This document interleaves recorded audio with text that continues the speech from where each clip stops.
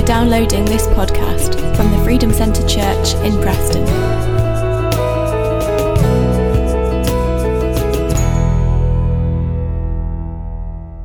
We're going to continue this week in our whole series of this next number of weeks, probably 6 weeks in total, I think it is, 6 or 7 weeks, on our 2020 vision. 2020 vision. And we're going to, let me just do the reading and then we'll take it, we're going to base ourselves in that reading, but we're going to look at the subject of everything but something. Everything but something. And our reading is Mark chapter 6. I'm going to read a very well-known story, which all of us know, but we'll look at it this morning anyway. And as you always do with God's Word, He shows you something that perhaps you've never seen before. Verse 30, Mark chapter 6. Then the apostles gathered to Jesus and told him all things, both what they had done and what they had been taught. And he said to them, "Come aside by yourselves to a deserted place and rest a while." Sounds good, doesn't it? For there were many coming and going, and they did not even have time to eat. That's bad news when you don't have time to eat, especially for a man. So they departed to a deserted place in the boat by themselves. But the multitude saw them departing, and many knew him and ran there on foot from all the cities. They arrived before them and came together to him. And Jesus, when he came out, saw a great multitude and was moved with compassion for them because they were like sheep, not having a shepherd. So he began to teach them many things. When the day was now far spent, his disciples came to him and said, This is a deserted place, and already the hour is late. Send them away, that they may go into the surrounding country and villages and buy themselves bread, for they have nothing to eat. They have nothing to eat. But he answered and said to them, You give them something to eat. And they said to him, Shall we go and buy 200 denarii worth of bread and give them something to eat? But he said to them, How many loaves do you have? Go and see. And when they found out, they said, We've got 5, and we've got 2 fish. Then he commanded them to make them all sit down in groups on the green grass. So they sat down in ranks, in hundreds and in 50s. And when they had taken the 5 loaves and the 2 fish, he looked up to heaven, blessed and broke the loaves, and gave them to his disciples to set before them. And the 2 fish he divided among them all. So they all ate and were filled. And they took up 12 baskets full of fragments and of the fish. Now those who had eaten the loaves were about 5,000 men. Everything but something. And this story I've got just written down in my Bible before. This story is still feeding us today. Still feeding us today. I love this miracle because it's unique, because it's in all 4 Gospels, which tells you something that it is important for first of all. And 5,000 men would probably equal about 15,000 people. So really it's the feeding of the 15,000 or so, rather than the feeding of the 5,000. This wasn't a men's retreat. This was a family retreat. Everyone was there. But they didn't have time to eat. In fact, what I find interesting in this story is that it isn't just that Jesus fed 5,000 men, but actually the story is of self-denial. Self-denial. Because they went to this deserted place to feed themselves and to rest themselves. And instead of feeding themselves, he instructed them to feed the crowds. Instead of having a retreat, He said, I want you to minister to people. It's bad news when you go away to get something to eat and you end up having to feed other people. You go away for a retreat, and God says, I want you to minister to other people. And it's one thing when one person's hungry, or 12 people, 12 disciples, and Jesus is hungry. It's another thing when 15,000 people are hungry. And the disciples had left everything to follow Jesus. They always said, we've left everything, Lord. Now Jesus was asking them to do something. They had left everything, but still he was asking them to do something. Why does he ask you for something to do the everything? Why does Jesus ask us to put other people first? Why does he ask us to seek the kingdom first? When he does that, it's because he's about to do the miraculous in your life. And the disciples in this story answered like we would answer. The something we have is not enough for the everything that we need. And that's generally true, isn't it? The something that we have is not enough for the everything that we need. The 5 loaves and 2 fish, Jesus, isn't going to be enough. What do you do when the something you have is not enough for the everything you need? What do you do when you have 5 loaves and 2 fish, but you've got a multitude to feed, and they're all sitting there waiting for you?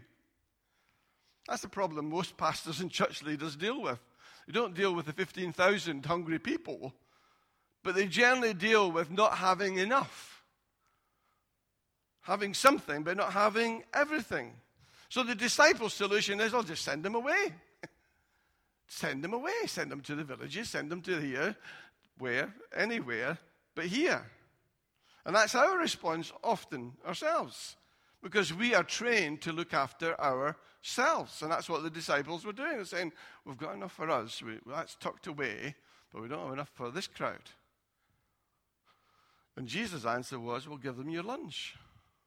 The something that you have, I'll multiply into the everything that you need. Jesus' answer was, drop the lesser and embrace the greater. But there's a willingness to drop what you have to be able to get the greater. To drop the lesser to get the greater. And that's a supernatural rule. And it's never changed. And it never will change. It never will change. When God gives you a vision, it will never be enough. The capabilities and the resources you have, you will never have enough to get that vision done by yourself. Why? Because God wants to be involved in the journey. If your vision is small enough for you to do it by yourself, then it's a small vision. It's not enough. And we've got the equivalent of 5 loaves and 2 fish. But still, God wants the Freedom Centre vision accomplished. He wants the brokenhearted to be healed. He wants the good news to be preached. He wants the captives to be liberated. And he wants us, all of us, 5 loaves and 2 fish, he wants all of us to be involved and to do it. And God has said to each one of us, you feed them. You feed them. So he says to David when he's going to Africa, you feed them. He says to you as you go home to your street, you feed them.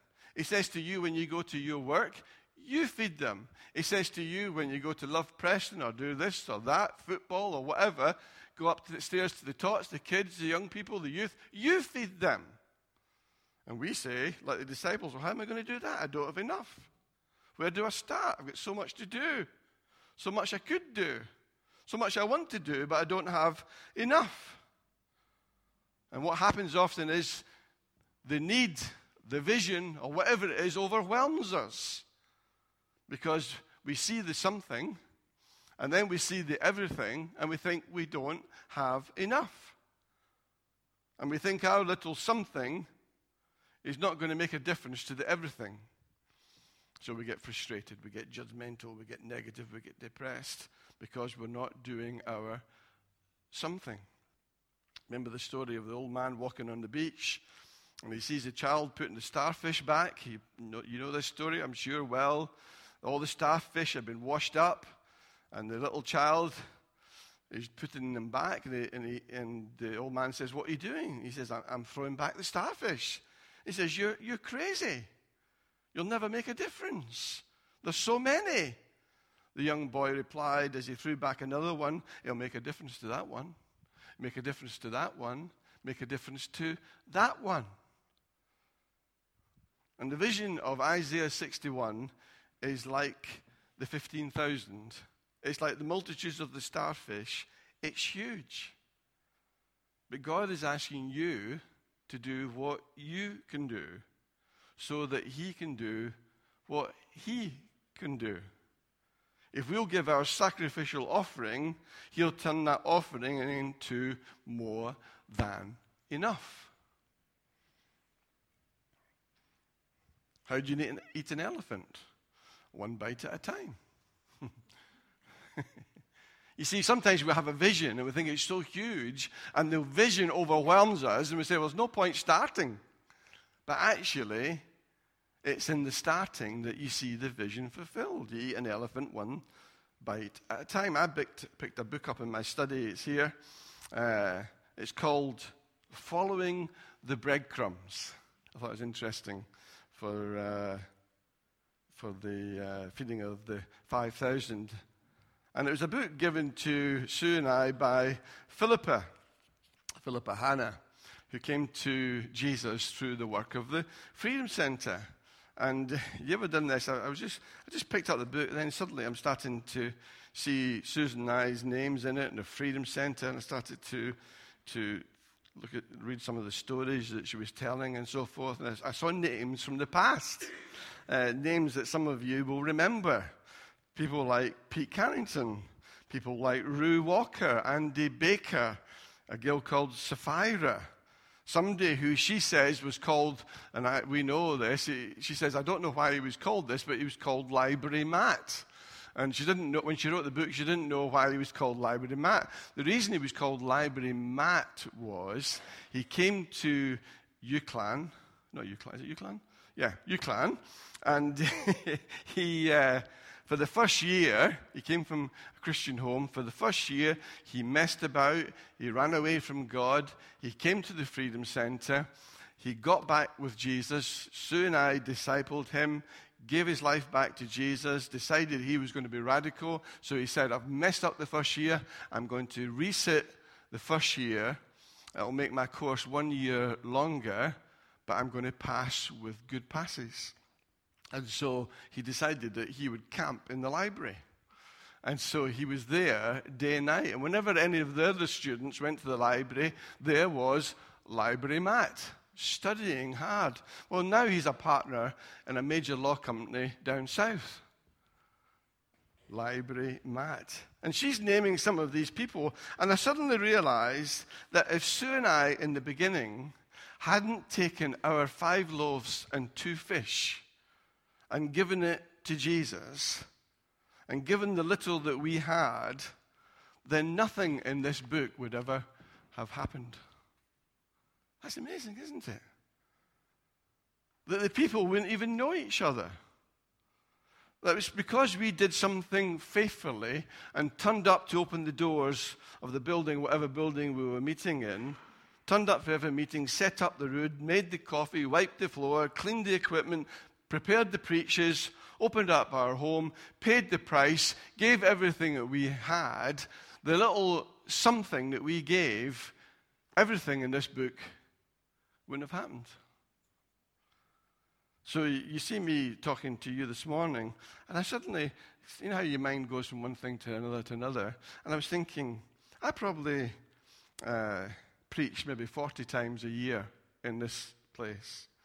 And I thought, we've been here 17 years. I got a calculator out. I thought, that's nearly 700 preachers. You poor people. And I thought, 700 preachers, and I thought, it probably takes about 20 hours or so to prepare a preach if you're doing it the way that you should do it. I thought, that's nearly 14,000 hours. 14,000 hours. I thought, I wonder how many working weeks that is. That's about 340 40-hour weeks just to do this part of all that God called us to do. That's the something so that everything happens. That's why the men that came up this morning, or didn't come up, they hid behind the microphone down there. That's how they know each other. Amazing, isn't it? That's how some of you know your husband and your wife. That's just amazing to me. Because you don't know how that feels, but I know Susan knows how I feel when I say that. It's amazing when you see the little ones running around, and that's all because the sacrifice was made. That's why we do Remembrance Sunday. We remember the sacrifice of people who gave their lives that you might be free. I came across a little comment from a lady, a 70-year-old lady in India. And she'd been to one of my courses on Learn to Lead, and she had read the book, and she sent a message to me saying, this 70-year-old lady, this has changed my life. You see, when you give up the something that you had, God gives you the everything that you don't have. Seek first the kingdom, and all these other things will be added to you. I had the privilege this week of picking up Caleb from school in the rain. And I go early when I do that, because I think I get near the gate. I'm sure you all do that. Get near the gate so I can run in and run out. And I open the door as I get out of the car, and who's there but Sophie? And I got talking to Sophie, and as I was talking to Sophie, my phone rang, and I said to Sophie, I need to take this call, sorry. And this man was on the phone who I hadn't spoken to for over 17 years. This man is a senior partner of now, he wasn't then, of a law company in Manchester. And he'd only ever known me as a property dealer, owner. And while he was talking to me, he was talking about one of his colleagues, and he was telling me, he's a Christian, this colleague, and he was telling me what he was doing now, which was nothing to do with law, and it was totally unusual. And I said to him, well, I says, you'd never guess what I'm doing now. And because that's when you're an evangelist, you get in any old way. And I says, you never guess what I'm doing now. He said, what are you doing? And I told him about Freedom Centre, told him about Lydia House and Love Preston, and told him about travelling and writing books and everything else. And you know what this cardinal senior law partner in Manchester said to me? He said to me, God moves in mysterious ways, his wonders to perform. And if I had time on the phone call, and I will say to him one day, I thought, where did that come from?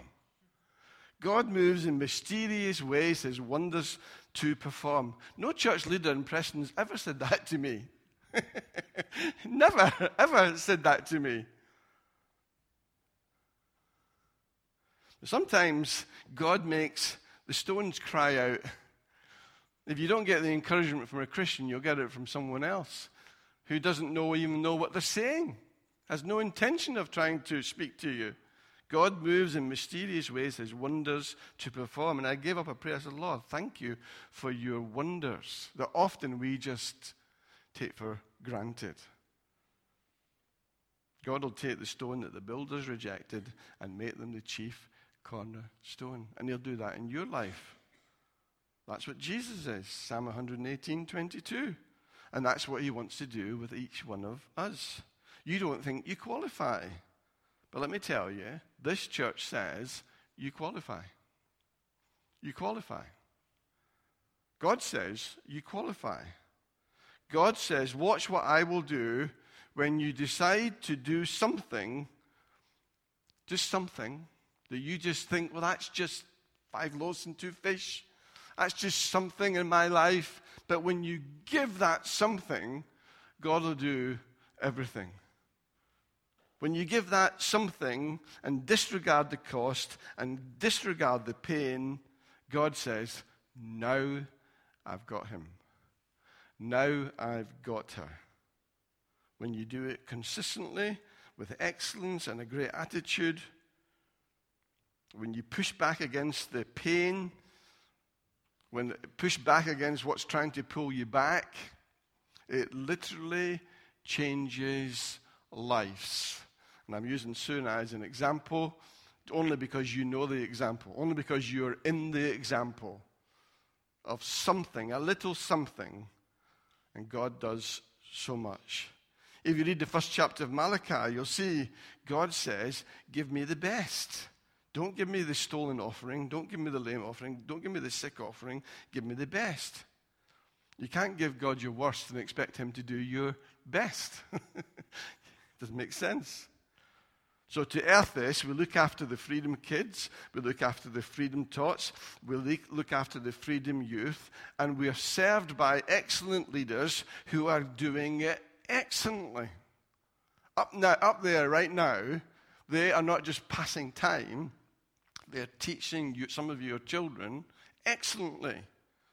So we take the young people that God has given us, and we look after them, and we sow into them, because they are our responsibility. We look after and we clean the building excellently because it's our responsibility. We do the coffee, we do everything excellently because it's our responsibility. We evangelize as though we are the first apostles. We pray for the sick as though we're Jesus himself. We have a heart of compassion for the brokenhearted. We feed the poor. We give drink to the thirsty, whether they approve or whether they don't approve. I took our granddaughter, Kia, delivering some food parcels yesterday because it's a great experience for them to be able to take. And I got her to lift up this food parcel out of the car. We took it to this door. I knocked the door. A head came out the bedroom window. And I said, we're from Love Preston. She came down and dressing gown of some sort. And Kia handed over the parcel. She will remember that probably all of her life. Because we are serving, we're outworking physically, spiritually, outworking the vision that God has given us. No matter whether you get thanks or whether you don't get thanks. Most times you don't get thanks. It's not because people aren't grateful, but it's because they're embarrassed. But one day, the master comes back and he repays us for all that we have done. You remember the story of the Good Samaritan? He cared for the wounds of the man who fell upon the thieves. He instructed the innkeeper by saying to him, take care of him, and whatever you spend when I come again, I will repay you. And God's saying to us, whatever way you outwork the vision of Isaiah 61, one day I'll come back and I personally will repay you. Amazing. I will repay you. I, God Almighty, will repay you. And that's a 2020 vision. When you've got good eyesight, you see what God wants to do, but not only do you see it, you do something about it. Remember the story of the builder? Building the wall. Man says, what are you doing? One colleague says, I'm building a wall. He asks another colleague further up the wall, what are you building? He said, I'm building a cathedral. Get the big picture. We're not just delivering parcels. We're not just witnessing to our friends at work.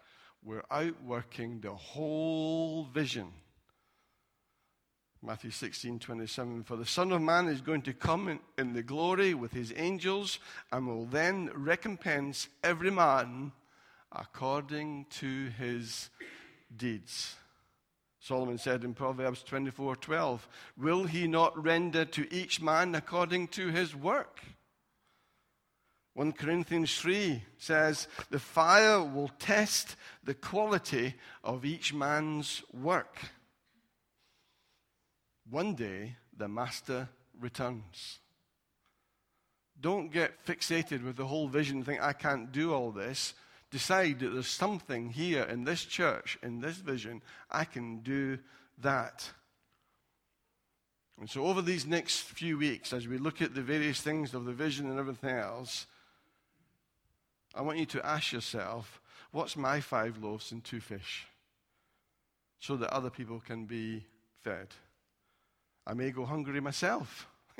I may have to minister when I want to relax. The hour might be late, but what's God calling me to do? Because what God wants to be intimately involved in this transaction, and the only way he can get involved in the transaction is to relieve us of what we want to hold on to.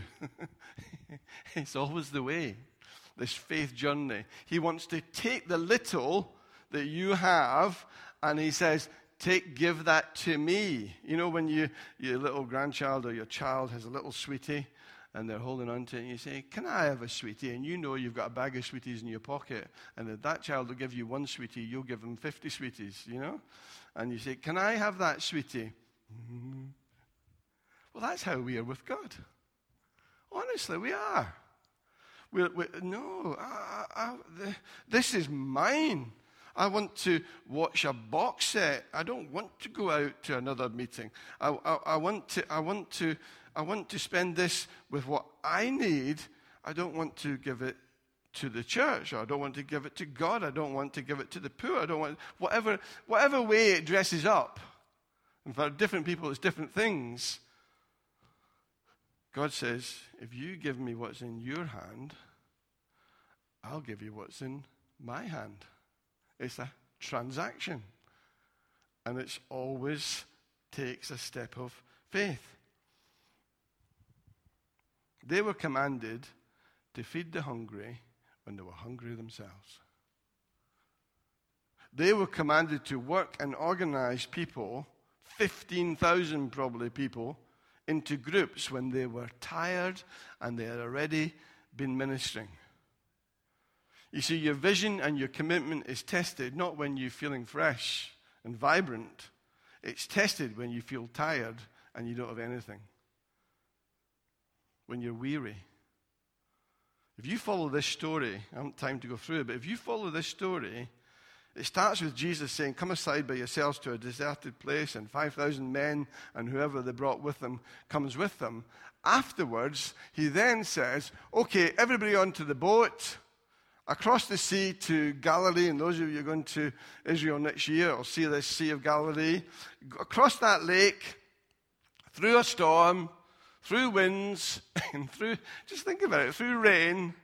These guys were stretched. These guys were tired. These guys were trying to move with Jesus and have Jesus with them, and he would disappear, then he would ask them to do things that they couldn't understand. It's just a faith walk. And there's a lot in it, all of our lives, that you don't understand. And these guys didn't understand what Jesus, they hadn't got the New Testament. They didn't understand what was going on. They didn't see the next day or the next days just as well. And when they arrived on the other side of the sea, there was another meeting. Hundreds and thousands turning up. You see, when you want to see the supernatural, you have to pay a price. You have to give your something. And that's how you're going to see the everything that God will do for us.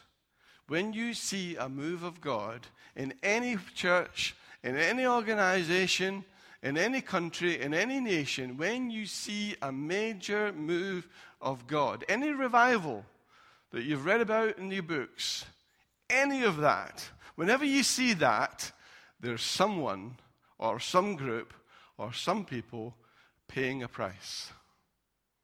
Trust me. And if we are going to see a move of God next year, we are all of us, going to have to pay a price. I wonder if you're willing to pay that price.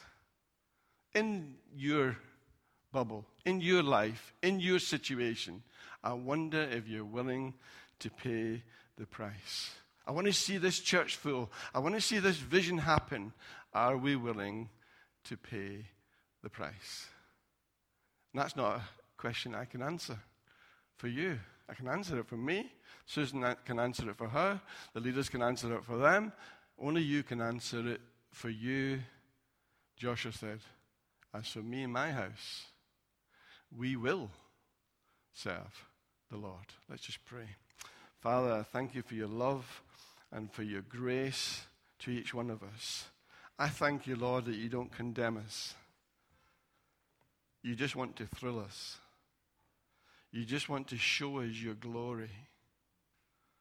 I thank you for your love and your freedom that you placed inside of our lives. I pray that freedom would grow, Father, into an avalanche that comes out of our lives into other people's lives and other people's situations. Touch us, Lord.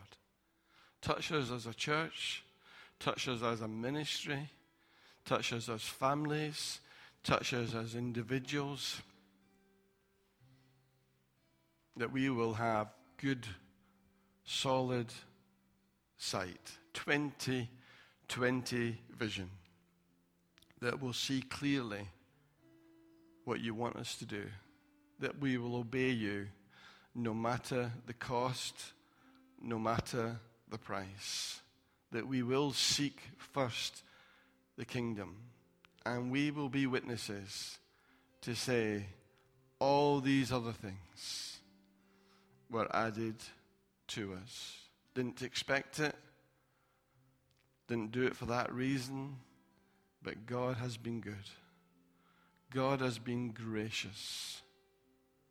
And Lord, we've mentioned some people who were here many years ago, who sacrificed, who gave of their time and the resources when they were here.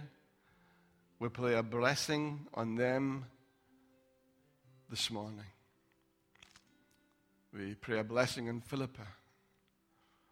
We pray a blessing on Matt, Library Matt. Pray a blessing on Sapphira. Pray a blessing on Pete, who served us so well. Andy Baker. We ask you to bless his ministry, Lord Jesus. Many, many people, Lord. They are just an example, an illustration of the lives that have been changed through the ministry of the Freedom Centre. We thank you, Lord, that as a family, as a team of disciples, who'll give up our loaves and give up our fish in faith so that you might feed and save multitudes. Multitudes. We pray for the multitudes.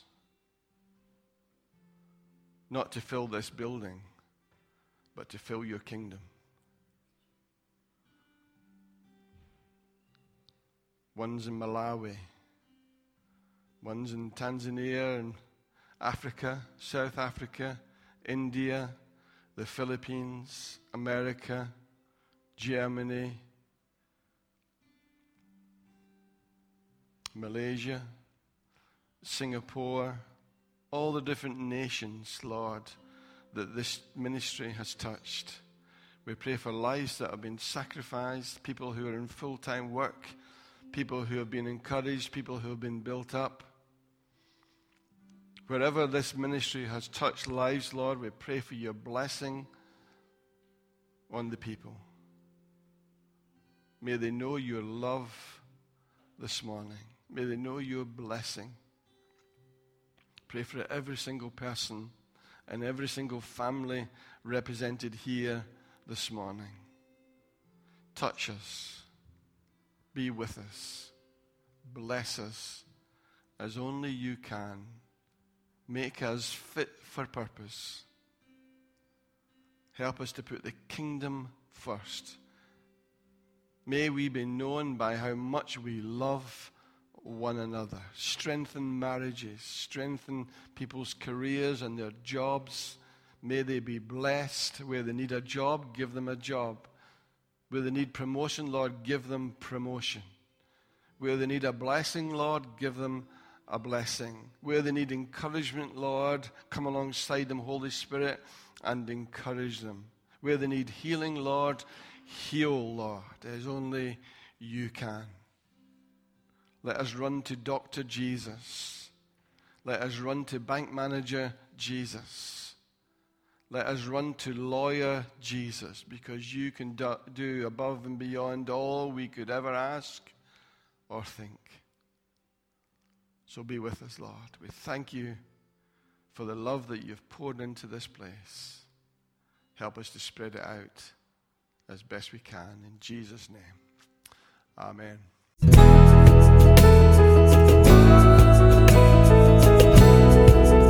For more information about our church or to access more of our resources, please visit thefreedomcentre.com.